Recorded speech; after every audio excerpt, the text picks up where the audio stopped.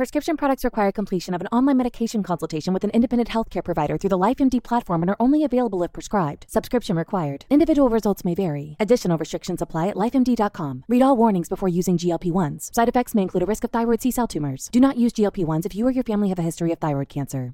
If you've struggled for years to lose weight and have given up hope, did you know you can now access GLP-1 prescription medications through LifeMD? LifeMD is now offering eligible patients online access to GLP-1s, the breakthrough prescription medication that can help you lose body fat and weight. Listen to what people are saying. Probably the easiest thing I've ever done. The medication comes in the mail, and it's very easy to use. I've been able to live my normal lifestyle, and I've lost 20 pounds already, and I've never felt better. It changed my life. And here's the best part. Your insurance may cover 100% of the cost of your medication. So go to TryLifeMD.com to have your eligibility checked right now. Get started today at TryLifeMD.com. That's TryLifeMD.com. When you need mealtime inspiration, it's worth shopping Kroger, where you'll find over 30,000 mouth-watering choices that excite your inner foodie. And no matter what tasty choice you make, you'll enjoy our everyday low prices, plus extra ways to save, like digital coupons worth over $600 each week. You can also save up to $1 off per gallon at the pump with fuel points. More savings and more inspiring flavors make shopping Kroger worth it every time. Kroger, fresh for everyone. Fuel restrictions apply.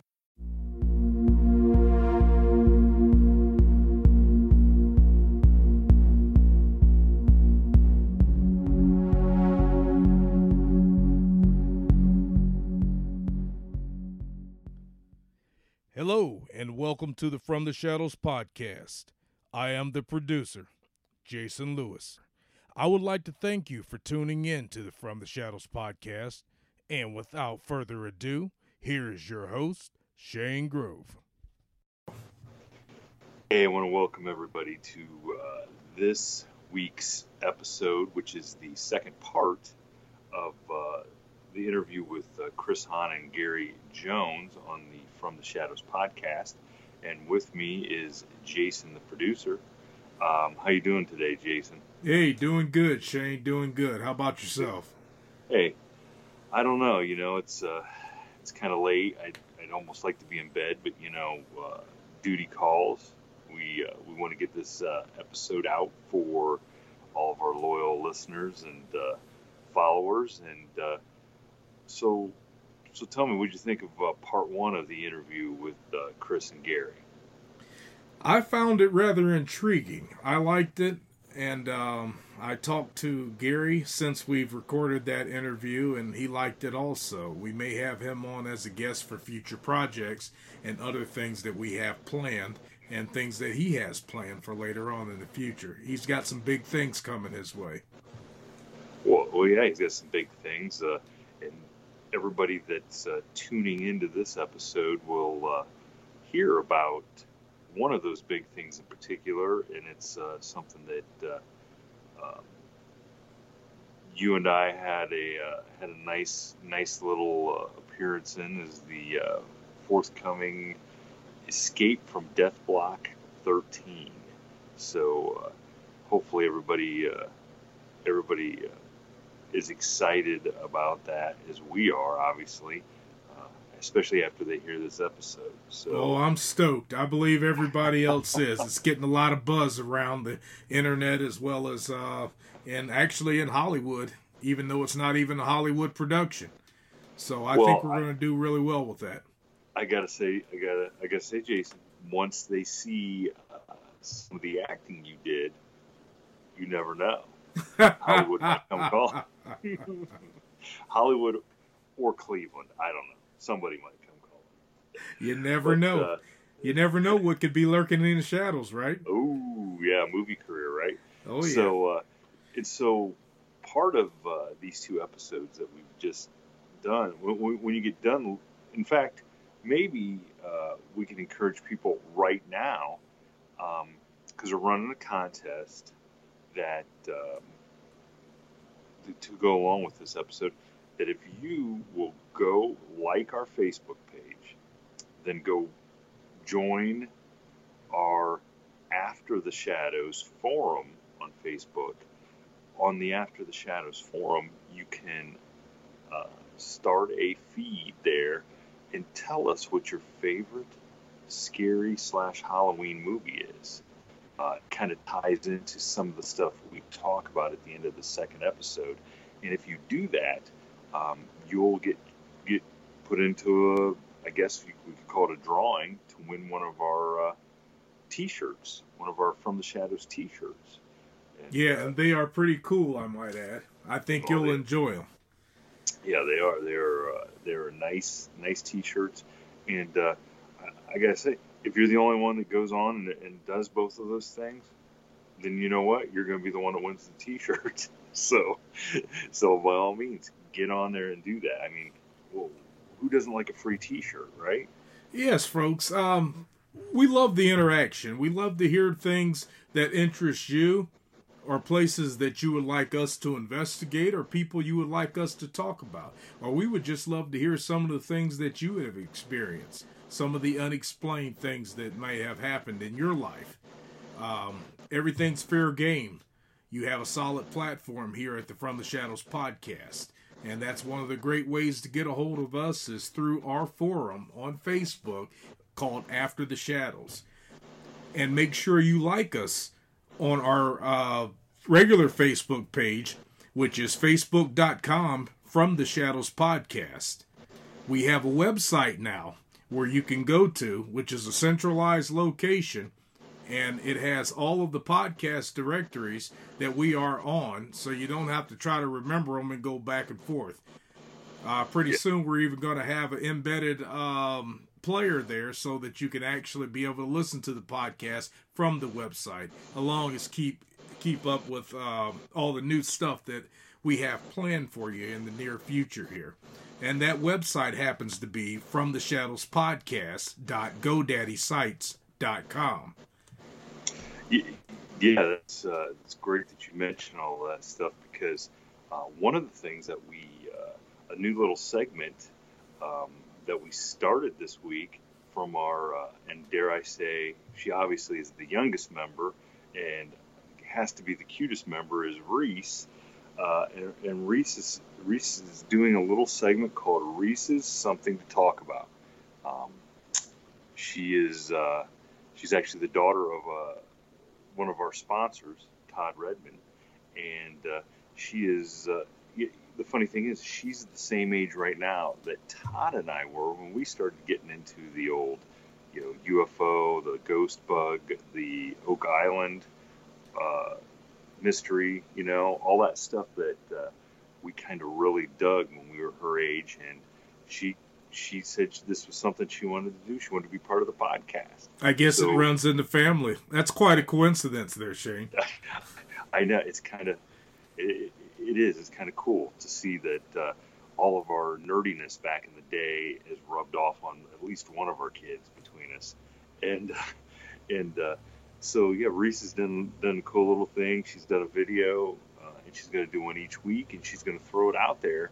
And it's another chance for our fans and followers to kind of interact and tell Reese what you think about her, whatever the subject is she talks about each week.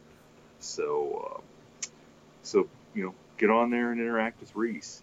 I mean, if nothing else, she's cute, and some of the stuff she's talking about doing, it's pretty informative, pretty cool. She's very articulate for a young girl. She really is. I think she'll be quite insightful, and you'll find her very enjoyable as well.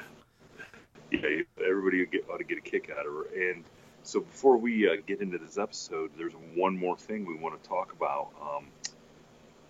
Jason, you and Jerry are going to make a special trip on Saturday night down to the Ross Opera House in Kentucky with the Ohio Paranormal Society. Yes, that is true. You want to tell everybody a little bit about that and what they can expect? And is there going to be some exciting behind-the-scenes stuff that people can maybe keep on a lookout for this weekend? Yes, I believe so, Shane. We're going to have some special things. We're going to have some interviews with the owner of the Ross Opera House and a lot of the members and the investigators that will be there investigating. the place. We'll be interviewing them, as well as our investigator, Jerry. He'll be doing some investigating his own self, as well as building ties for future work with the Ohio Paranormal Investigation Society. And there's some exciting things that are going to be coming our way. But we're going to have something special for you folks starting this weekend. And we might have a little special Halloween episode, I might say. Not to drop any hints or anything like that, but there might be a little something special that'll come out for you. Well, as long as we don't have to dress up for the Halloween episode. But I may sit there and eat a bunch of candy while I listen to it. And we'll definitely have some photos. So I didn't mention it earlier, but keep up on our Instagram at FromTheShadows.com. Yeah. We will have an Instagram also. And I think that would be a good, that's probably a good place to put some photos and a little bit of video up this weekend on Saturday night if you guys get some cool stuff. Oh yeah. So I'm hoping, Jason, that you finally get to experience a little something. Oh, I'm looking forward to it. I'm stoked. And just in case you've never been to our Instagram, just remember it's Instagram.com/From the Shadows Podcast. Well, the one thing I would be eager to see is Jerry tackling a ghost. Now, I know we've talked about him tackling Bigfoot. I would really like to see him try to tackle a ghost. Our fearless investigator, Jerry, will tackle just about anything that is paranormal or supernatural. Well, if you can get that on tape, that would be fantastic. I plan on it. So we won't take up any more time, and we'll get you guys back to the second part of the Chris Hahn and Gary Jones interview, and make sure you guys keep on the lookout for any pictures and video from Jason and Jerry this weekend. So until Halloween, we'll see you after the From the Shadows podcast next week.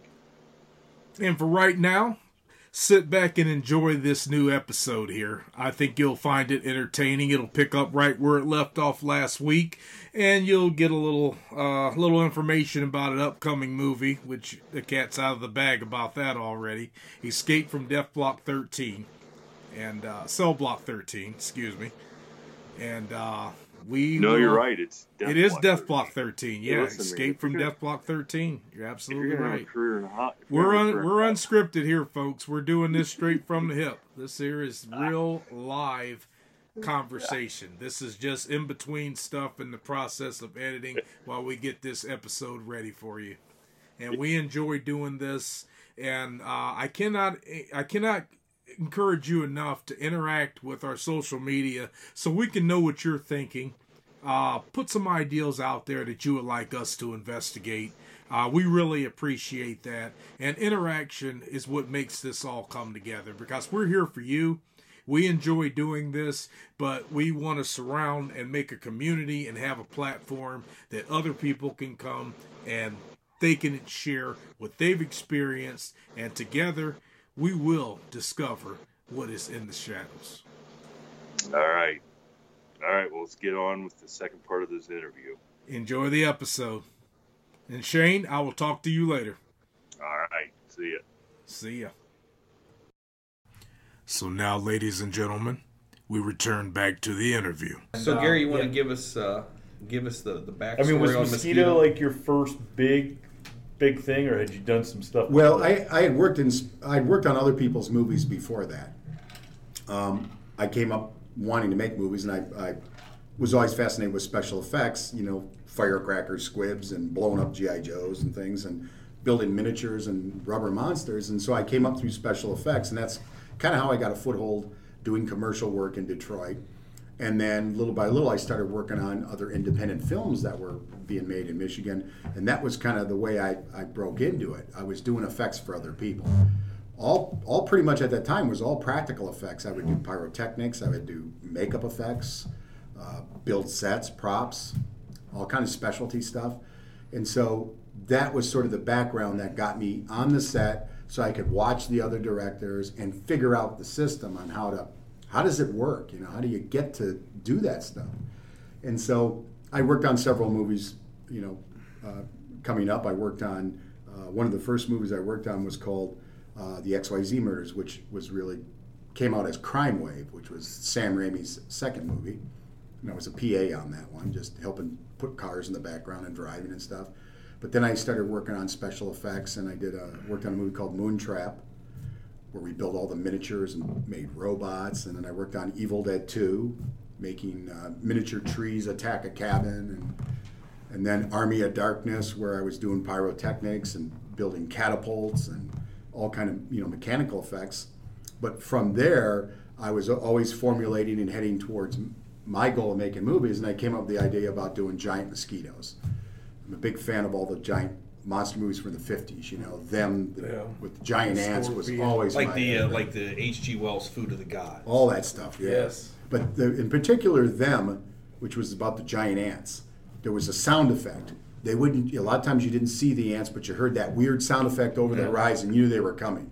You know, so you cover up the sugar bowl. Here they come, right? They're gonna get you. That goes back to that. Once they showed you those monsters once or twice, you heard that sound. You knew they were coming, and so they could get away with that. So, but that was my entry. Was I worked on all these other movies. I was in California working on Army of Darkness, and we finished that up. And I'm like, all right, now I got to go back home to Michigan. I'm like, no, I'm going to make my own movies. So I moved back, and me and a couple other filmmaking friends got together, and we raised some money, and we just started making this movie. And it wrote the script. I figured nobody had done mosquitoes before, so we figured, all right, how big? And I'm thinking, maybe they're a foot. And I'm like, no, we make them about 3 or 4 foot. They could almost carry you away. Plus, it also actually made it easier for us to build the monsters, because now we actually had something you could hold in your hand, so we could build them all of latex rubber and cable operated, and we flew them on an overhead crane, and we had flapping wings. We had like satellite dish servo motors we put in there and made the wings flap and spin and all that. And so it was all practical effects. So we built all these giant bugs, and we made this movie called Mosquito. And the idea was to use every technique we could to make these mosquitoes be in the film. Everything from miniatures to full-size practical effects. We have 1 or 2 shots in the movie which are stop-motion animation, which is little puppets that you move frame for frame. A friend of mine I had met, had done a lot of commercial work. He was a stop-motion animator, and I said, I loved all the Ray Harryhausen movies of Seventh Voyage of Sinbad and Golden Voyage of Sinbad, the model animation, the King Kong and Mighty Joe Young. And I'm like, to honor all those movies, we have to use every technique. And so that's what we did. But we made Mosquito, and we made it, very, very inexpensively. And I kind of told everybody it was a $1 million movie, $1 million idea. Nobody had done giant mosquitoes. $1 million mosquito. So we took the movie out to California, and we screened it for a bunch of distributors, and we sold it to a company that they put out movies like Platoon and The Terminator. So we sold it to that company for $1 million. Of course, we didn't get the $1 million at the end of the day. That's the Hollywood story, but that was my entry out there. That's what got me out there. And the movie they put it out, and the movie did really, really well. And the company went bankrupt, and took us a few years to get the movie back. But it was the great lesson where I learned how to make a movie making that movie. Then I went out to Hollywood and dealt with the politics in the industry, and I learned on the very first movie the reality, the way the world really works. And so I got it all within 2 years, and I went, okay, now I get it. But that was my entry in, was Mosquito. And ever since then I went, I got to top this somehow. There's another great idea out there, another movie, another place to go. And, there's so many stories to tell, And so that was like, okay, take that learning experience. What do I do next? And it kind of took off from there. So, tell us about your current project, because Chris is involved in it. And everybody in the room. Everybody's in the room had a chance to it. Right. I think everybody in this room has actually been on camera at least once, maybe 5 times. So it's so having all the members of the From the Shadows podcast, having been involved in little bits and pieces, some more than others. Tell us what the movie's about. Looks exciting. I've seen the trailer on YouTube. Looks exciting. I want to do I'm a big fan growing up in the 70s and the early 80s of all the Charles Bronson, the action movies, and all the great actors back then, with Steve McQueen and everybody, The Getaway and Mr. Majestic and Death Wish and Dirty Dozen, I mean, those were great movies back in the day. And I'm like, all right, that's kind of what's lacking. I wanted to make an action movie. I'd done a lot of creature features and horror movies, and I thought, I'm going to do an action movie, a real retro action movie. So I came up with this idea called Escape from Death Block 13. And since we all live, a stone's throw from the Mansfield Reformatory, which was the Shawshank prison, right? And it was a natural. I'm like, this is perfect. We got the Shawshank prison. Our guys can go there. We can create this whole story where they get the weapons and they got to shoot their way out. And so came up with this story, Escape from Death Block 13, and started putting it together. And talked with Chris, who starred in Axe Giant, played the Axe Giant character. I wrote a part for him called Bunyan, right, who is like the king of the cell block, the badass guy who runs the cell block. The loudmouth, the guy that nobody stands up to, and all this and that. Exactly. Johnny Paradise in prison. Exactly, Johnny Paradise in prison. So basically, the story is Mick Kovacs is a gentleman who comes from Hungary. He comes to Ohio to basically collect a death benefit for his brother who has died at a local factory. He gets mixed up with the mob. Things happen. He ends up getting thrown into prison. He gets accused of something he didn't commit, crime, and he ends up going to prison. And while he's in prison, he kind of discovers the prison is being run. The state's run out of money, and so now they hire outside contractors to run some of the local prisons. Well, this particular prison needs renovation. So they hire this outside company to run it and hire the guards and basically to control the prison, but also they use the inmates to renovate and do the work on the prison. So they start out with 100 inmates, and eventually they'll bring more in. Our hero gets there and discovers something might be going on a little nefarious. The guards and the warden might not be on the up and up. And, of course, he's going to run into Bunyan, who's Chris Hahn, the king of the cell block, and action is going to ensue, of course, at that point. And so, yeah, we started the production last year. We shot for a few weeks at the prison. We've been doing a lot of pickup shoots, and we're in post-production right now, finishing the editing up, got all the visual effects in the works, got our sound and music kind of started, so it's coming together, and got a few more months, and hopefully we're going to get a premiere here soon. Yeah, get it done. It's probably and for me, I've always played more of a lower role in a movie, and this is the first time I've been actually not the lead, but like the head supporting cast, part of the cast, and we shot from 4 o'clock at night till 4 o'clock in the morning, and it was long nights, and we did one fight scene took almost about 2 or 3 days. 2 or 3 days, and it was me hitting the ground, getting back up, me hitting the ground, getting back up, and I was tired, and but I tell you what, it was probably the best experience, and now watching it being put together, I'm so excited about it because it's just phenomenal the way it looks and the whole. Everything, because they never shoot in sequence, so you really never know how it's going to go until you actually see it all put together and edited together and stuff.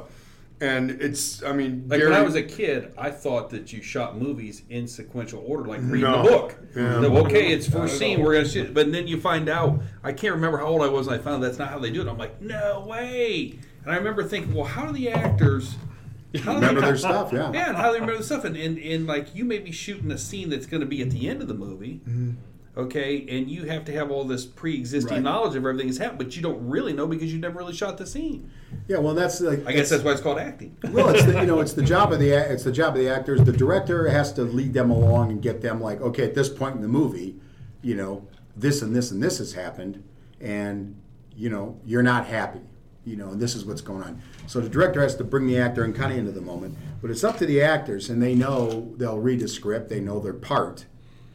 Then their job is, the tough job that they have is they got to go, okay, well, today I'm shooting the end. The end of the movie. Right. I've gone through all this already. Where's my emotional state? It's always, we try to at least shoot scenes as much in order as possible. You always kind of do a master of a scene, so everybody kind of gets through it, knows where they're going to go, where the dialogue's going, and all the emotions. But, you have to break it up, too. You got to go in for close-ups, over-shoulder coverage of the other actor. And so, an actor's got to do it 15 different ways, Sure. And they got to keep it the same, like if they've got to keep the cadence, they got to keep it going. And it's not as easy as like, we see stage plays, you right. watch people do a performance. Well, they're doing their performance right to the beginning. Nobody yells, cut. All right, now do that again. Now do that again. So my job is to harass the actors and they can do it 15 times and then throw them a curveball. But as a director, I'm looking for bits and pieces that I'm going to be able to use. And you have to figure out how to talk to each actor differently. They're not all the same. So it's the scary thing for me was Gary comes to the gym, works out with me. I'm a personal trainer, and Gary comes in and we work out together. We kind of talk about what's going on and stuff. And he told me about this about 3 or 4 months previous to when he had it all written and completed and started. And he goes, "You're going to have quite a bit of dialogue." And my whole thing is, my character's more in the past has been based on presence. I walk in the room, I'm 6'1" maybe 6'2" on a good day, and I'm about 255 pounds. And so when I went into the room, my presence, I always play a bodyguard or a bouncer or a thug or something. I may only have 1 or 2 lines, and that's about it. Well, in this movie, I got more than 1 or 2 lines. And when he first told me you're going to have quite a bit of dialogue, I was kind of nervous because I never really did a lot of dialogue, and I never really had to do a lot of memorization and stuff like that. The nice thing about it was a lot of it was my catchphrases from the wrestling world. So I already knew the dialogue. It was already in my head because for 28 years as a professional wrestler, I would always come out and say, "I'm the king of the ring. Nobody can beat me." And I'd pound on my chest and do all the King Kong stuff and like that. So, Gary, why didn't you just let him improvise all of his lines? Well, he did let me do some of that. Seriously, I mean, I knew that was coming. The nice thing about Gary is it may not be word for word, but as long as the same meaning's coming out, he doesn't have an issue with it. But if I say it one way, I got to say it that way the whole time because you're doing an angle from above, you're doing an angle from below, you're doing an angle from the left, and an angle from the side. And so it's got to come out the same time or the same way all the time. So at 4 o'clock in the morning, when you're just dragging because you've been up for 12 hours and then you got a line to say, sometimes you don't think as fast or move as fast. I remember the one night I took a pre-workout drink during our fight scene stuff, and he looked at me and just shook his hand and goes, "How are you getting all that energy, dude?" He goes, "You just don't stop." Because I hit the ground, get back up, do it again. Hit the ground, get back up, do it again. Now we got to move the camera to this side. Hit the ground, get back up, do it again. And I tell you what, I slept pretty good.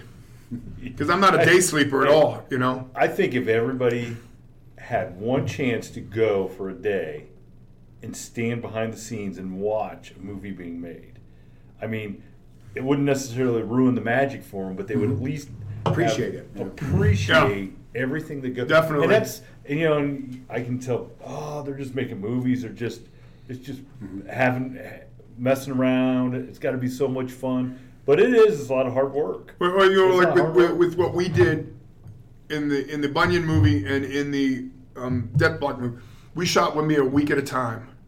And then we'd take maybe a week or so off, and then we'd do and move to a different location. Then we shoot another week, take some time off, move. Some of these movies will shoot 28 days straight. And if you're doing a fight scene, and you're doing a lot of fight scenes, there's an action movie, and you're shooting for 28 days straight with 2 days off, and then 5 days with 2 days off, 5 days, and you're doing like 5 weeks of that. That's got to be rough. I've never had an experience to do that. Hopefully someday I do. But as of right now, I've never had. But a week of it is rough because the first week at the prison, we had quite a few fight scenes. Day one. And I was in every fight scene. We started the movie with the first day we did a big fight scene. Well, one of the things, getting back to the Chris's character, I mean, I wrote the character for Chris, right? So I knew I was going to put Chris in this movie. And I'm like, okay, he's going to play the bad guy of the prison.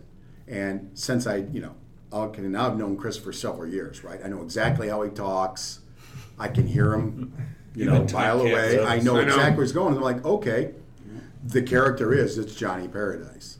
So it was real easy for me to put the dialogue in there. I know this is what, And then once I wrote it all, there would be, if Chris made a change or two, he just made it his own, Yeah. And I try to do that for all the parts. It's like, there's, I write all the dialogue for the actors.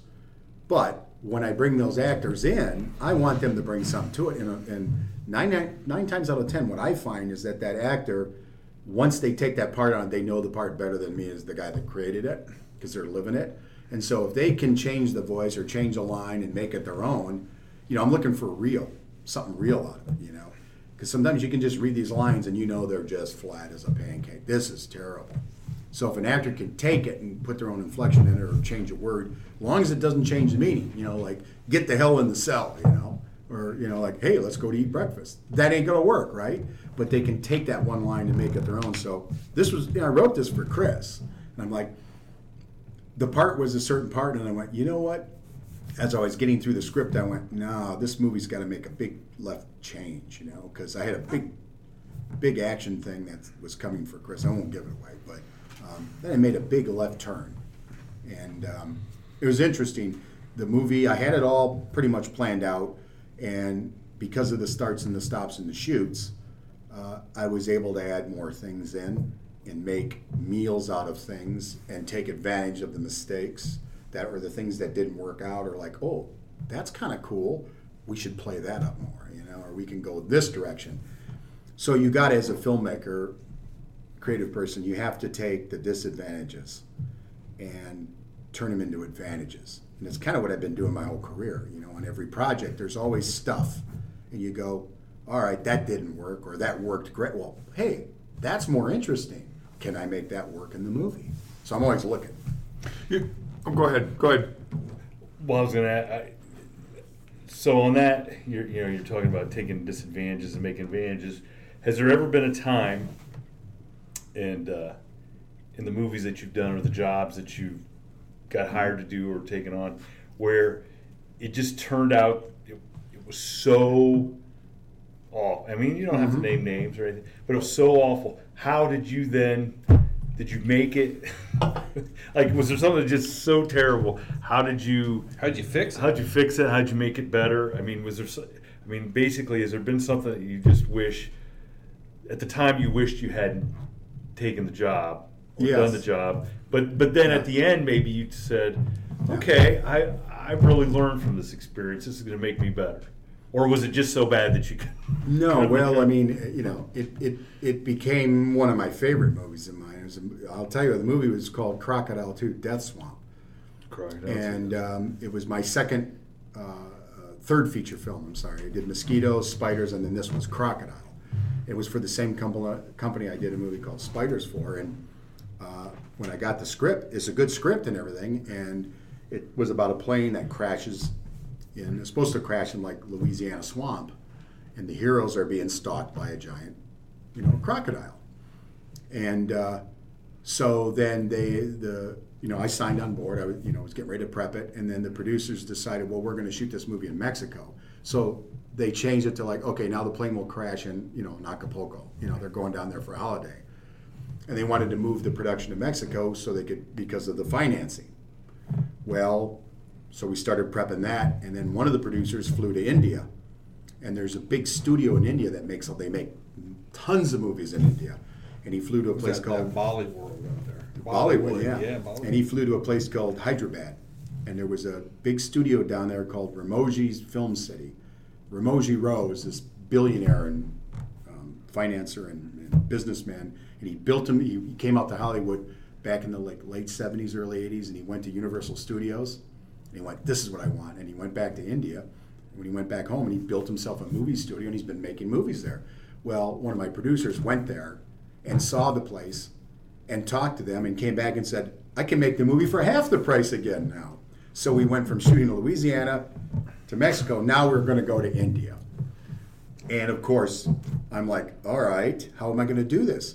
It's still supposed to be people flying from Southern California to Acapulco, and they crash. And I'm like, but I'm going to be in India. So, Doesn't look anything like it. Doesn't look... You can find land that kind of looks similar, but, and you can say what you want, but, people in different countries, skin color, nothing, doesn't matter. People, they're their own, you know where you're at, right? It's a whole field. They're their own culture. It's everything, cultures and everything. And so, we got there and I'm like, okay, I'm casting all these Indian actors and stuff and we're supposed to be in Mexico. It doesn't, you can, from a distance, it kind of looks like it can all work. It worked out okay. It was just that's not what the problem was. The problem I had is when I got there, I fell into this third world country. We were in an area, we were making a movie in a major studio, but I'm in a third world country, and now I'm seeing right up front and living everything I saw on TV as a kid growing up. You'd see it on TV, right? And so it didn't have that same effect.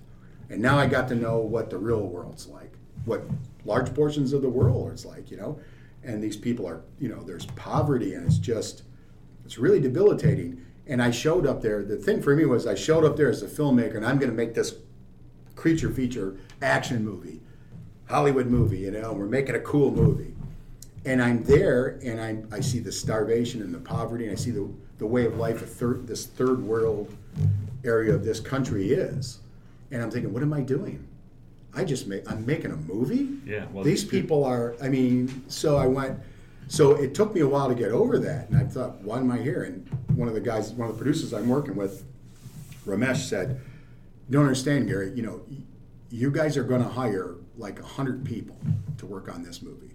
We only needed a crew of about 25 or 30, but we ended up getting 100 people because of the budget and everything. Money went further. And I said, yeah, I just feel bad. He goes, no, these 100 people are going to have a job for about 3 or 4 months. They're going to make enough money to last them the rest of the year. That's why you're here. And so it made me look at it differently, because at first I'm like, who cares about cell phones and watches and cars when this is happening in the world? So I got that big reality slap of what this, how the world works. And I went, you know what, that's right. We're here to make a movie. We're doing this capitalism, this commercialized thing, but these people now are going, this group of people are going to make enough money to live off of after we're gone for a while. So it turned it into a positive thing. So that was the thing where I was ready to leave. I didn't want to make this movie there. Once I got there, and of course I went, holy shit, I'm there, and I'm bringing all these Hollywood actors there. And I'm thinking, if I can't deal with this, how are all these young Hollywood kids from Beverly Hills going to deal with it? And it was very rough. So did the movie end in a classic Indian dance scene like this? Well, so the cool thing was the Indian crew and all the culture on there. These people are like, you won't meet people like this to where it doesn't matter the situation that they're in at the moment. They're living their life. They're happy. They're doing their thing, right? And so you get lulled over. They're very much like, yes, there's problems, but look, we have to keep going. And they kind of. And the other thing was every night they were shooting these Bollywood musicals outside the hotel where we were staying. So every night. You smell all the incense and the music and the lights and the Bollywood music, and you'd look out the window and these massive sets, and there's all these musicals going on, so you can't sleep, right? And it was just a weird thing. And I'd get up in the morning and I have to go out in the swamp, and water up to your crotch and shoot a giant crocodile eating people, right? And I look over there and I see them all in the fancy dresses, and and they're doing the dance, and they're all have they're drinking their drinks and everything. And they're all doing the dances and stuff, and they're all high and dry, and I'm in a swamp over here making a giant creature movie. But yeah, that was the one time where it was like, I could have left. I was like very close to saying I'm coming home, and I went, no, there's a reason why I'm here. And the movie was, when I was making it, it was so hard to pull everything off that we had to do that I was sure that it was that I don't think this is going to work. And when we got the movie done and cut it all together, I'm like, wow, okay, this is actually pretty good. So it turned out to be one of my better movies. But yeah, so it's but the great thing about movies is I've got to travel the world, and I've got to go places that I've never seen before, and see how other people work. And I've worked with crews in Romania and Bulgaria and India and Transylvania and stuff. And what's interesting is you get a bunch of creative people together, you're all the same. It doesn't matter in the world. Creative people getting together to make something, it just works, everybody pulls for it.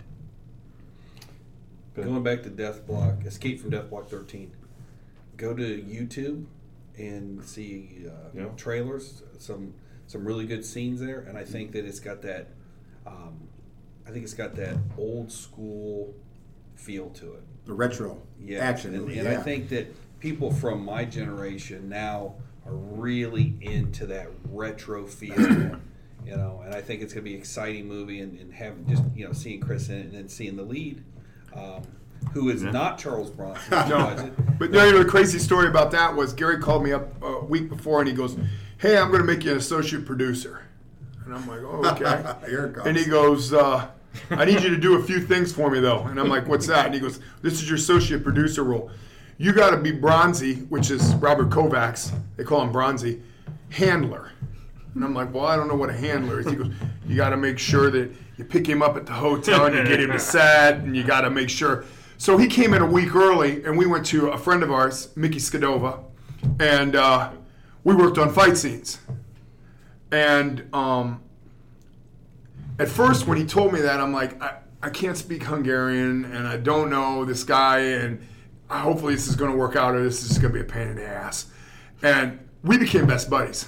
And I talk to him on Skype all the time, or FaceTime and stuff like that on Facebook. Bronzy's great. And Bronzy's the best, And just for frame of reference, the gentleman we're talking about looks exactly like Charles Bronson. Exactly. I mean, he looks exactly. And I remember going through Family Video, and I see this movie coming out, and I was like, well, Charles Bronson's dead. How can he be in this movie? Has this thing been on the shelf that I have to look at? I'm like, oh my gosh, this guy looks exactly. And in the movie, it really has that retro feel because you really think you're seeing Charles Bronson. Right. You really do. And it's crazy because I was never really a Charles Bronson kind of guy, but I watched his movies knowing that I saw Robert and he was coming over and stuff. And in his movements and his talk, and he's basically patterned his whole life after Charles Bronson. And so we became like best buddies. We'd go out to eat, we'd go to the gym, and all this stuff. And Gary wouldn't get him a car because driving in Hungary is totally different than driving in the United States. And it's not that he wouldn't get him a car, it's just that we didn't want him to get in an accident, whatever. So I pick him up at the hotel, and I take him to the gym. Then I take him back to the hotel, and then I go pick him up and take him out to lunch or dinner or whatever. But that time was probably, that movie from start to finish. And when it starts when I pick him up the first day at the hotel till it finishes. And we worked a little bit last week on doing some pickup shots and stuff. It's been the best experience I've ever had in the movie business. And I think a lot of it is because now I'm seeing what it's like to be a producer, and I'm seeing what it's like to be behind the camera and seeing what these guys go through rather than just being in front of the camera. And it's made me appreciate being an actor more because it's twice as hard to be behind the camera than it is to be in front of the camera. I mean, this guy's got a million things going through his mind at one time. Are these guys going to get it set on time? Is the camera going to be fully charged and ready to go? Is the caterer going to be here on time because we only got an hour for lunch? Is, my makeup people going to be here on time because we got to be on set at 9 o'clock? Is the wardrobe people going to have our costumes ready to go? Seamstresses, everything's fitting tight and looking good. So it's not just directing, it's everything. I mean, Gary is being the director and the executive producer and everything else. I mean, I don't know how he sleeps at night. Well, the associate producer thing, when I caught you, the other thing was that you didn't mention was, one of my jobs is something I've always done with the movies. Is like, as soon as I get an idea to make a movie, whether it be Mosquito or Escape from Death Block, the first thing I think of, this will be great. And then I think, all right, who can I rope into this to help me get this done? Because it's a battle. So I go, okay, Chris, you know what? We need the wrestlers. We need the inmates. And there's going to be fights and brawls. I'm thinking, it's got to be the wrestler. I get the wrestlers in, they're all stunt. It's like stunt guys. So that was the other thing I mentioned to Chris was like, look, you've got to come in and you need to corral all your guys. You need to get them all on board with what we're doing. And, that was another huge part of what you did is just pulling in a lot of people. And the sad thing about it is, and I hate to say this because I'm part of a group called Stunt Predators out of Cleveland.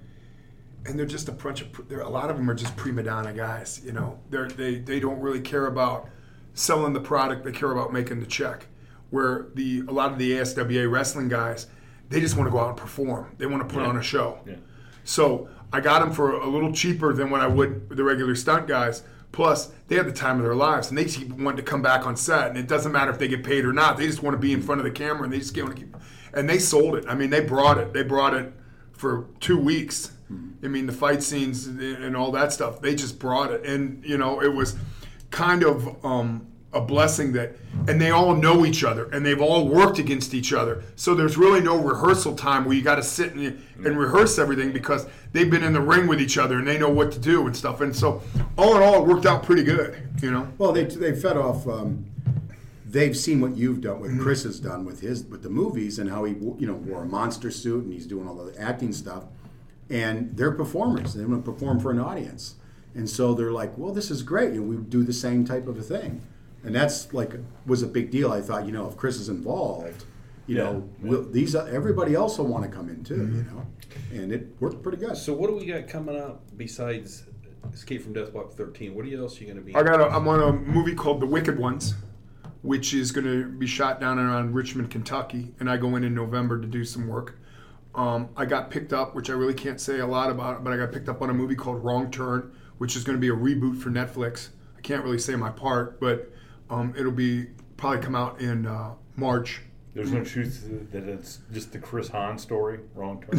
Could be. I was in a movie called The Effects, which was about deportation, and I played an ICE agent.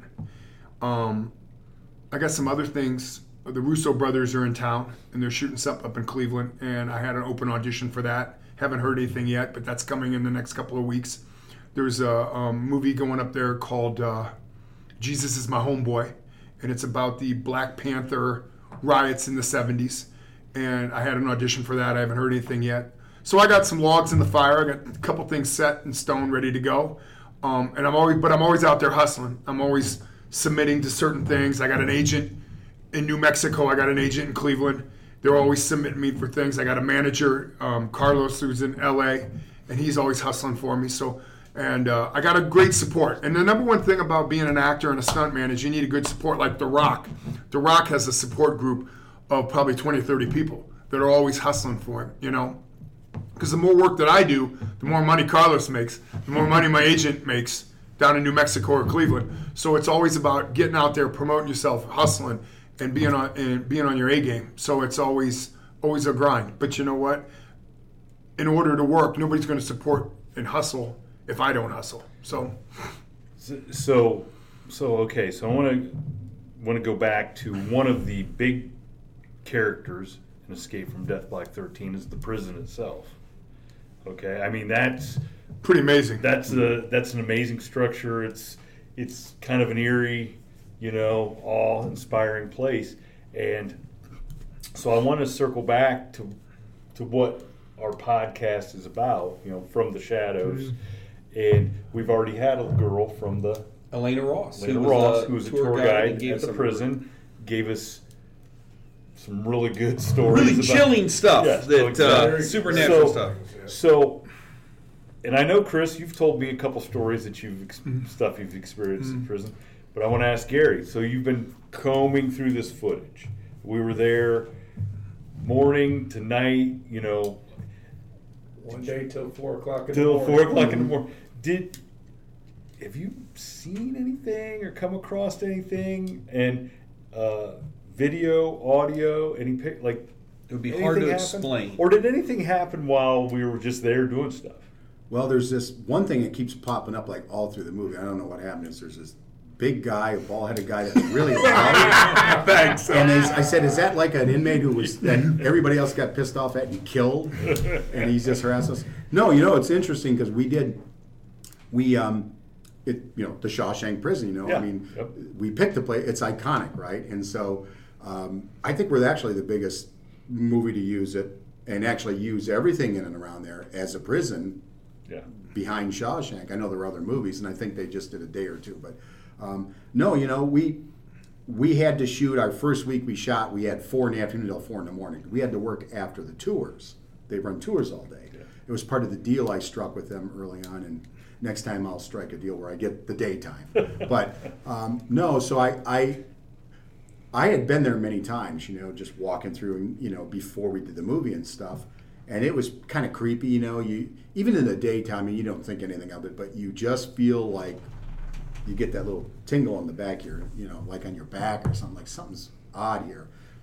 So I thought, you know, I got to go from 4 in the afternoon to 4 in the morning. I'm thinking, oh, shit, man, that's going to be kind of freaky. I'm like, well, I'm glad I got about 300 other people here with me, you know. But no, you know, I honestly, I mean, I was so focused on the movie that, like, I didn't see or hear anything. Although, you know, we had stuff where, like, the camera batteries would die. Yeah. We just plugged them in and, you know, they're dead. We got to get new ones. And we'd take them back and they're fully charged. So some of that happened and some of the camera guys saw that. And sound-wise, no, you know, there's a lot of echoing and weird stuff in the thing. But we had a lot of people running around doing stuff. So it's really hard to pull things out. I mean, I've been looking at the footage and thinking something's going to show up in the background on some of this footage. So like the 3 men and a baby or whatever, where they see supposed to be the ghost or whatever, or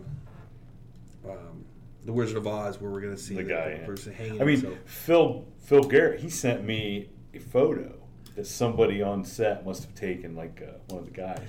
Now and I know a couple guys fake some stuff. Yeah, well, he's I'm not sure. Now there's some photos because I got like Becky Ingram did behind the scenes photography on it, and she sent me all the photos that she took. You can see orbs and stuff like that. Yeah, and I can show you those sometime. But you can see all that stuff. But I kind of went through them and looked to see, but I didn't really see any like bodies that leaning up against the wall. And there was a guy coming out with a towel, or a ghost with a towel coming out of the shower scene. Oh, I think wasn't that you, Shane? Yes, I was wearing my Johnny Paradise front. But you know, it's going to be one of the things we're going to, you know, when the movie's done and people see it. And we had, you know, a lot of people, local people, a lot of talented people, and just extras and actors. A lot of people worked on the movie. And a lot of people I put in different parts, like, okay, you're an inmate in the background getting beat up. Now you're a guard in this scene over here wearing a hat. So I think one of the things that's going to happen with this movie, besides the audience sitting there watching it going, picking out how many different, where they're at in the movie, people are going to probably looking to see if they can see anything else, you know. But I, honestly, I've been so focused on editing, I haven't seen stuff, but I do, like, you know, when it gets to about 1 o'clock in the morning and I'm cutting footage and stuff, and I'm in there, you know, in the studio there by myself, and you hear noises and stuff, and you're thinking, and I'm looking down the corridor, this dark corridor in the solitary, and I'm cutting, I'm like, I think I'm done for the night, you know. And, I'm half expecting something to show up in film and just kind of freak me out, but I haven't seen it yet. Well, the one scene that Jason and I are in together, where we're down in front of the cells, and we're like running towards Justin. Right. Okay. And you guys kept saying, "Go back farther, go back farther." And that was the first time I'd ever. And we're beyond where there's even light, and we're standing back there. Yeah, it's nighttime. Was it like 3 in the morning? Yeah. And so we start going up, and all of a sudden, I think it was David Kirsch, the guy with the sound, is sitting in one of the cells with the mic. Oh, he was just enjoying himself. And we're walk up beside him, and he's like, "Hey, how's it going?" And we're like, "What are you doing, man?" He just said, "This is peaceful. I like this." And he's sitting in the cell. We had no idea he was sitting there, and he's like, "Hey, how's it going?" Now, I remember when I worked at Blood Prison, I did security at Blood Prison, and they got all the fog, and then they got the lights going on. And on the 4th floor, there's an old story about a guy who caught his mattress on fire, and he pulls the mattress on top of him, and he ends up burning. And the day that he dies, that room will get up to like 100 degrees.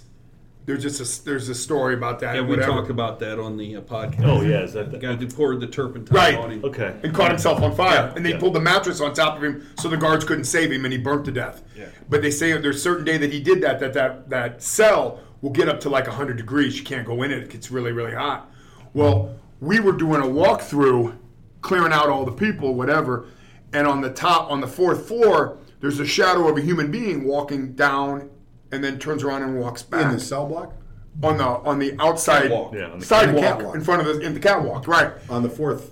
On the 4th thing. So I yell up there, "Hey, you got to get out of there. You know, you can't be up there." It's a range. And it's a range. And so I went back into the holding area, I guess, and I told the lady who has the keys to unlock everything, there's a guy up on that 4th floor. She goes, there can't be. We padlocked all those doors shut. There's no way anybody can get up there. And so we went back around, and there was that shadow in the corner, and then went around the corner and disappeared. I said, see, there it is. And she saw the shadow too. And then we went and checked the doors, and they were all locked. And that kind of freaked me out, because then whenever I did a walkthrough again, I always went with 2 or 3 people. So I wouldn't go by myself. On the 4th tier? Yeah. On the 4th tier up. And that was kind of freaky. And so you saw a shadow. We saw a shadow walking in the fog. You could see, because they had yellow lights that would spin, and you would see the light that blows through that, and you saw that shadow, and that really freaked me out. And then there was that one where the girl, she got pulled back into one of the cells, and there was a clump of her hair laying on the floor. She freaked out and broke down crying, and she wouldn't come back into the prison. And she quit that night. She was somebody that worked. Yeah, she worked as like one of the ghouls that would jump out of the cell and scream. Well, when she jumped, she got yanked back in the cell, and there was a clump of her hair laying on the ground. Oh, and it kind of freaked her out. She wouldn't come back. On the bottom floor? Yeah, on the bottom floor. She wouldn't come back. She quit that night. See, I've heard the story from Chris about the person walking on the 4th. So when we're like back, I'm like, oh my gosh, if Chris Hahn was scared. No, I wasn't scared. Oh, no, that's not how you told me the story. I pulled my shirt off and said, I'm the king of Cell Block 13. So you want a shot at the title? Exactly. You want a shot at the title. So like talking about the Wolfman and stuff is, and how the movies come to be. Okay, the idea, the genesis, especially for like the horror movies or the creature movies or the like, how much, or did you just have an idea? Oh, I want to just make a thing about big mosquitoes, or is there something that is that based in some sort of reality or some that somebody thinks? I mean, how much do you think that goes into?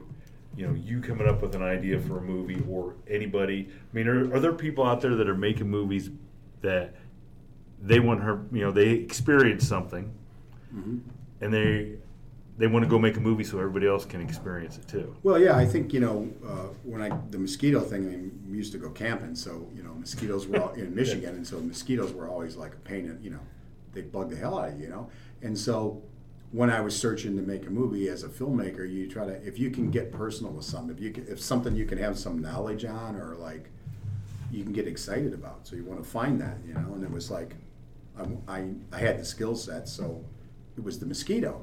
But I think so, because I'm working on projects now too, where I'm coming up with, I have a couple of genre, horror film things, and I'm like, well, what scares me? Because we've seen a lot of these movies, and I love all the paranormal stuff and all the ghost hunts and Bigfoot and all that stuff. It's all fascinating, and if you experience something like that scares you, if I could get something that would scare me, perhaps that will scare a lot more people, because I'm kind of jaded at it, So I always try to look for those kind of things, and I think that's filmmakers that can tap into that, Otherwise, you get handed a script, or somebody gives you a story, or shows you like something, you go, wow, that's pretty creepy. But yeah, I think, as a kid growing up, somebody tapping on the window, you have your bunk beds at the window, and there's somebody outside the window tapping on it, you wake up, freaks you out, You got the glass between you, but there's just something about that. There's certain things about things that you saw as a kid. I can't tell you the movie. I'll never be able to remember the movie. I remember being a kid, probably about 7, 8 years old. Channel 8, all night 8 movie, scary movies, and this guy and this girl, they're in the back of this van, and they're trying to be a little romantic and stuff like that. It's one of those old like 60s, 70s vans where it has the window with the curtain that you can pull. And the super van with the carpet, shag carpet. Yeah, that's exactly what it was. So, and all of a sudden, they're in the they're about to engage in the act of Congress, and you hear. Oh, it's a political movie. Yes. And you hear this, you hear the sound outside, and the girl says, "What's that?" Whispers, and the guy says, "Well, I'll look out the window." And it's that reaching for the drape that he's going to pull it, and you instantly start to go, don't do that. Don't do it. And of course he pulls it, and there's this creature there, this thing, and everybody screams, and it's just like, yeah, there's classic things that just scare people. And so now now, even as an adult, that scared me.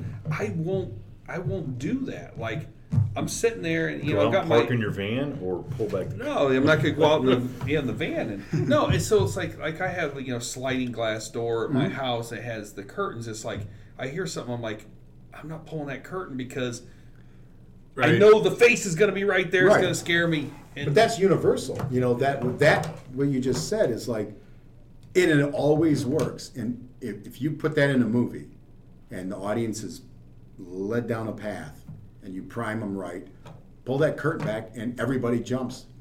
Everybody's experienced that where you've turned around or you open the door and somebody's out ready to knock on the door. And so that's a universal thing of that shock value. Well, the crazy thing is, remember when the clown controversy was going on and people were seeing clowns all over? I get up at 4 o'clock in the morning, I got to be to work at 5. So whenever I leave my apartment complex... On Clown Town. Preface the story. No, you're doing Clown Town. This is where I go to my regular job. Okay. At 5 o'clock in the morning. This is the Clown Town story. When I leave my apartment, I look around because you don't know if a clown's going to come out from behind the corner and stuff. And it kind of freaks you out because there was. I remember one time there was a guy parked out in front of the YMCA where I live, and he was sitting in his car at 7 in the morning, 6 in the morning when it was still dark, and he's dressed up like a clown. He's just sitting in his car, and they had to call the police. By the time the police got there, he was gone. But it was like, I go out of my apartment, and I don't live in the best neighborhood in the world, and I'm looking around, and I walk into my car in the parking lot, which is in the carport, and I'm looking behind my car to see if a clown's going to pop up or something, and it kind of just freaks you out, But it's that whole myth of there's things running around, But do you see the irony in that? You played a killer clown. Yeah, I know. And now you're looking for it. It's that universal fear of the unknown, and that's where when we started talking about as a filmmaker, as a creative person, if you can get people to use their own imagination, you're going to put something in there scarier. Because I don't know what you went through as a kid. Like you saw that movie, The Curtain Pulled Back. I mean, somebody knocked on the window when I was a little kid, and you look out the window and the face is 2 inches away. Right. Everybody has something, so if you can tap into that, it's everybody. universal feeling. I don't think there's ever been anybody, besides maybe someone as brazen as Johnny Paradise, that hasn't, as a kid, ran and jumped on your bed because you were convinced that there was something underneath the bed that was going to grab you. And how many times you've been laying in bed and you're like, I'm not letting my arm. Well, what was the movie? It was Carrie, and the hand reaches up out of the grave. Mm-hmm. I would always be afraid of getting out of bed, going to the restroom because I thought there was a hand going to grab me from under my bed or something like that. It used to freak me out. If you have a pet cat or whatever, and you step on the cat's tail and it screeches, and that instant loud noise, or you open the door or something and the cat bolts through or something, it's the jump scare, right? Mm-hmm. And in movies now, we add the little sound effect like, and there the accent it. But it's the universal thing. What's everybody thinking? You get them to be thinking of something like, what scares you? It might be a clown or a wolf man, or what really scares me is this creepy, mockingbird or something. You don't know anything, a tiger, So you set that up. What's outside that door? What's outside that curtain? So let me put you on the spot. You got 5 seconds. Favorite horror movie of all time, Chris? Horror movie is probably... I just saw one that wasn't too bad. It was called... Time's up. Go. I said 5 seconds. Well, I do like The Devil's Rejects. I like Rob Zombie stuff. Okay. I like Rob Zombie's Halloweens. I would say I like those. But there's a movie out there now called Charlie's Farm, and it's on IMDb streaming channel. If you get that, watch that. That's pretty creepy. It really creeped me out. And Sid Haig's in it. So is Kane Hodder, and so is Bill Moseley. And so some of the guys from Rob Zombie's. Yeah. Rob Zombie's probably besides Gary Jones, because Gary Jones makes some the Boogeyman movies that he made were pretty creepy. I enjoyed those. And but no, I mean, I would say I enjoy Rob Zombie stuff. Gary, favorite all-time horror movie? Texas Chainsaw Massacre. Yeah, that's the original. Too. The original. Mm-hmm. Has to be the original because real quickly, I was too young to get in the show because of the rating, right? But we still got in, obviously. And my friends saw it before I did. They came to school and they told me all the stuff that was in the movie. The chainsaws cutting people in half and heads are flying through the air. I mean, they described everything. And I went, holy shit, a movie that has all that in it? And it's a podcast, I guess we can say. Yeah. And so I finally get into the movie. We had a friend who worked at the theater, so he got me in. I went in and saw the movie. Not one of the things they described was in it to that degree. And I watched it and I loved the movie, and it was scary and it was humorous and dark humor, and it was just too real. It was documentary-like. And I left that movie kind of in a daze, and I'm like, the movie making was so good that I was into it. And afterwards I dissected that as how you make movies, and I watched it a million times. And I realized not too shortly after I left the theater, I went, holy cow, that's great filmmaking, because these guys described stuff that was in the shadows that you didn't see. There's a scene in there where Franklin's in the wheelchair and he's being pushed through the woods. He's got the flashlight. Leatherface steps out with the chainsaw, starts cutting into him, and it's a close-up of a flashlight and a guy's hand wiggling, and a wide shot of him from behind, and you don't see the chainsaw doing anything. And people were describing everything that was happening. And when I saw that, it was shocking. And I remember after the show, all that stuff they describe's not in there. It's in your head. That movie is not as bloody as the movies we have today, but it's so well made. Jason. And you can't say mosquito. Mine was The Mask of Satan with Barbara Steele. And secondary, it would be Christopher Lee's movie. I forget what it was called now. I even own the movie. It took me a while to locate it. It was a movie called Horror Hotel. What about those did you like so much? Well, the themes that they have, vampire type theme, both of them, and they were just very creepy and very well done. The Mask of Satan with Barbara Steele was an Italian horror movie, and that was made, I forget exactly where it was made, but it was portrayal of the witch trials of the 1600s. Actually, so was the Horror Hotel with Christopher Lee. It was a college student that got caught up doing a research paper, not to give the film away, and she got caught up going to a town called Whitewood, which was back in time, back in that era, but yet it was current. So when you went to this town and you found how to get to Whitewood, you went back into time. It's kind of like that Stephen King little short story about going back to rock and roll. And these were both black and white movies. Early, I would say, put them at probably the early 50s, both of them. I tell you, one of the other ones that I really liked was Silent Hill.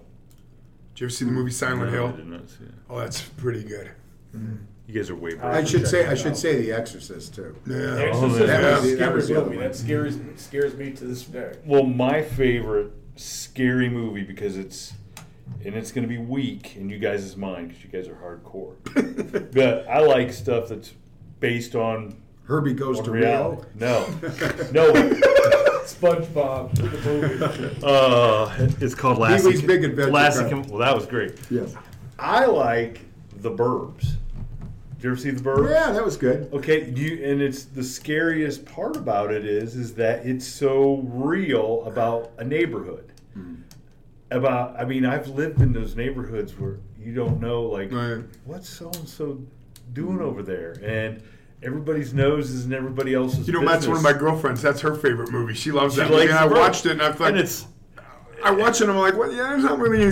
It's the whole what's going on in that house. What's going on, and it's just, it's not that it's really scary of what's going on in the screen, but it's just kind of like, God, I know these people.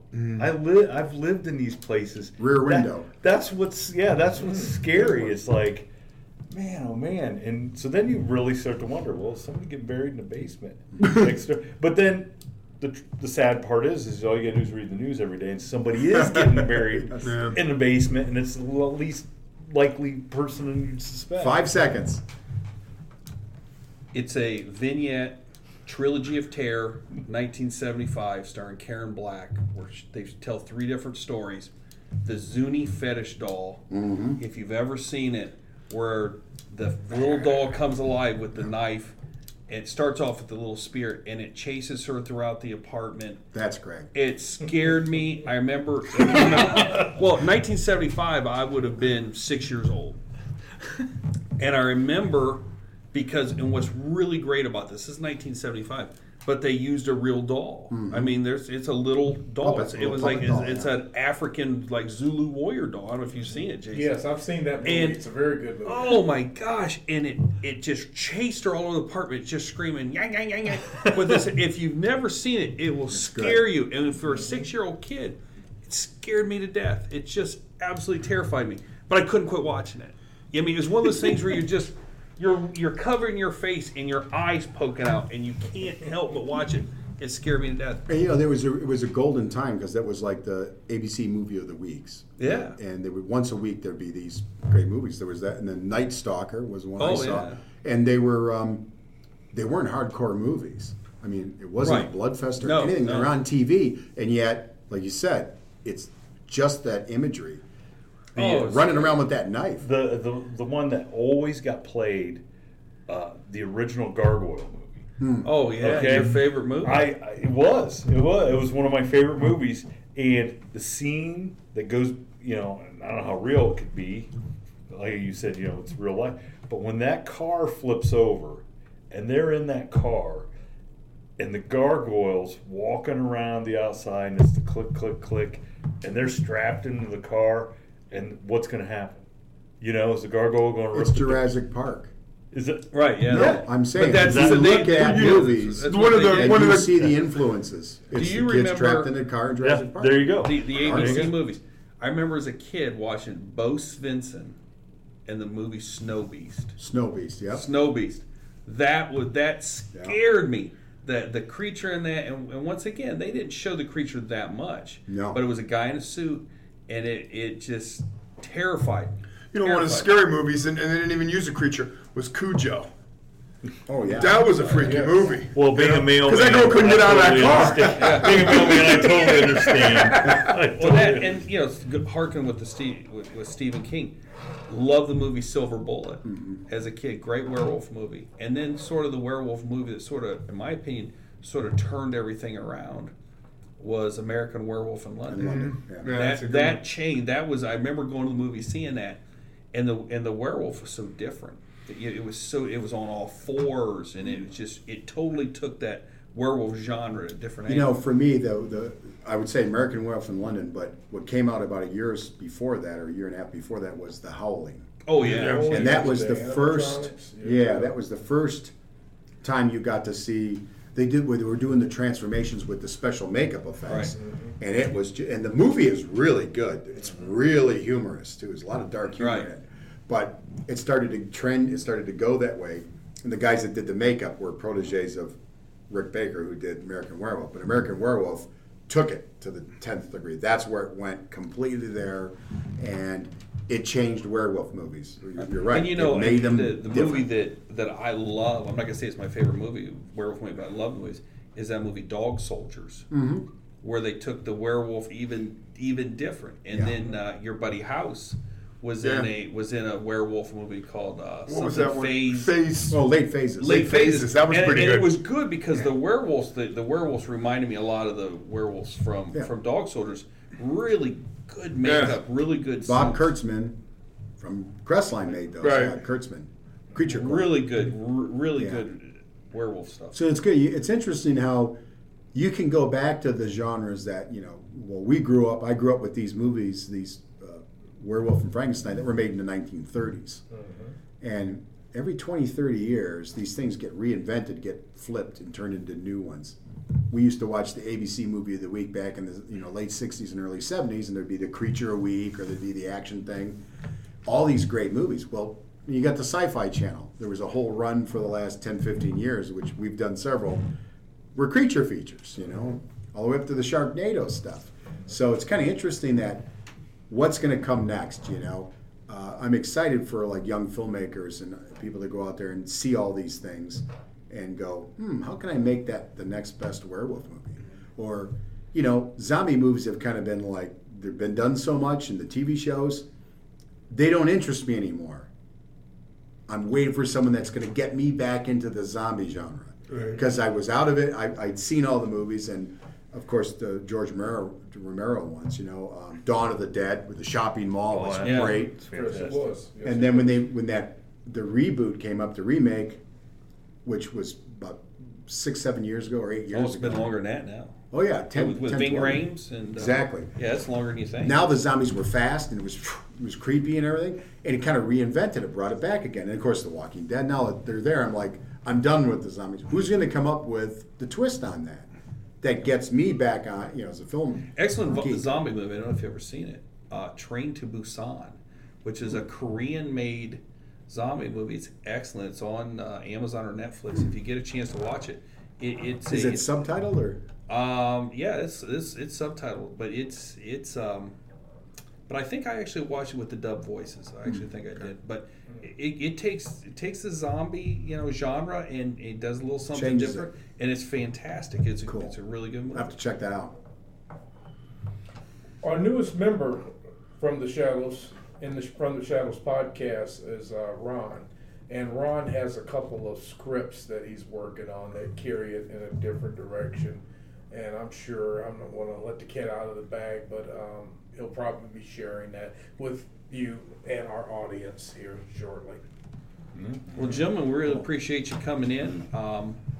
We're all fans of movies, especially horror movies and stuff like that. But it was a pleasure, Chris. Thank you. And then Gary, unique perspective on filmmaking and bringing that vibe back to movies, that retro feel, the excitement that we saw when we were kids in movies. So yeah, and the best part, you guys are local.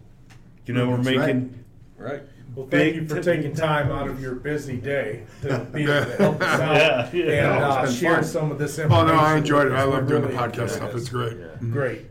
I'm glad to hear that.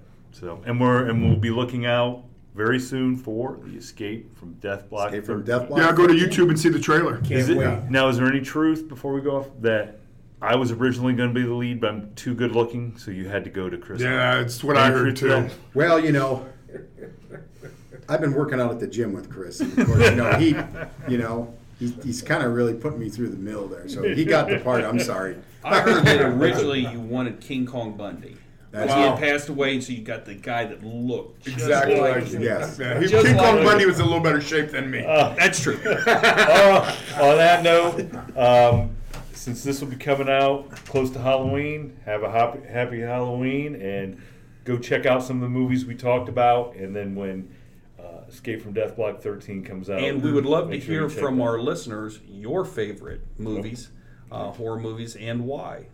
Right. And if you ever want to see anything that I've done or Gary done, you can always go to IMDb and punch our names in and see all the stuff that we're involved in or we've got coming up and stuff like that. Yep. Cool. All right. Thank you. Thank you, guys. Thank you very much. Absolutely. Thanks. Ladies and gentlemen, a final word. Please visit us on our Facebook page, which is facebook.com/From the Shadows Podcast, and on our Instagram page at instagram.com/From the Shadows Podcast. You can visit our webpage at FromTheShadowsPodcast.GoDaddySites.com, or contribute to our Facebook discussion page called After the Shadows, and tweet us on our Twitter feed at twitter.com/podcast_from. Thank you for joining us, and we look forward to hearing from you all. Until next time, never shy away from the darkness or what may be lurking in the shadows. We are out. Hold up, ladies and gentlemen. Let me turn you back over to your host, Shane Grove, with a word from this week's sponsor.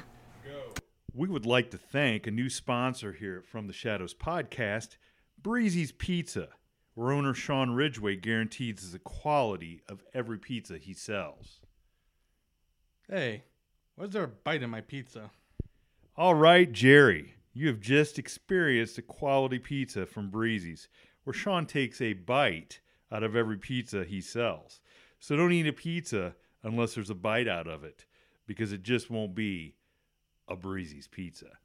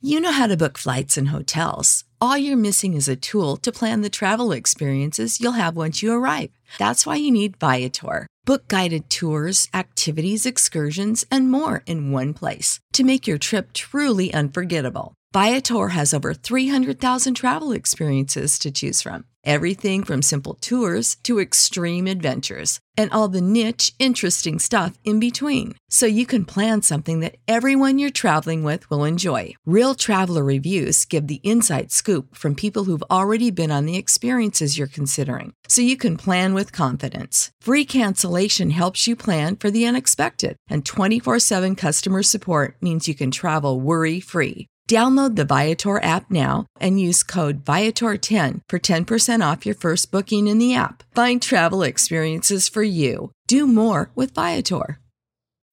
When you need mealtime inspiration, it's worth shopping Kroger, where you'll find over 30,000 mouth-watering choices that excite your inner foodie. And no matter what tasty choice you make, you'll enjoy our everyday low prices, plus extra ways to save, like digital coupons worth over $600 each week. You can also save up to $1 off per gallon at the pump with fuel points. More savings and more inspiring flavors make shopping Kroger worth it every time. Kroger, fresh for everyone. Fuel restrictions apply.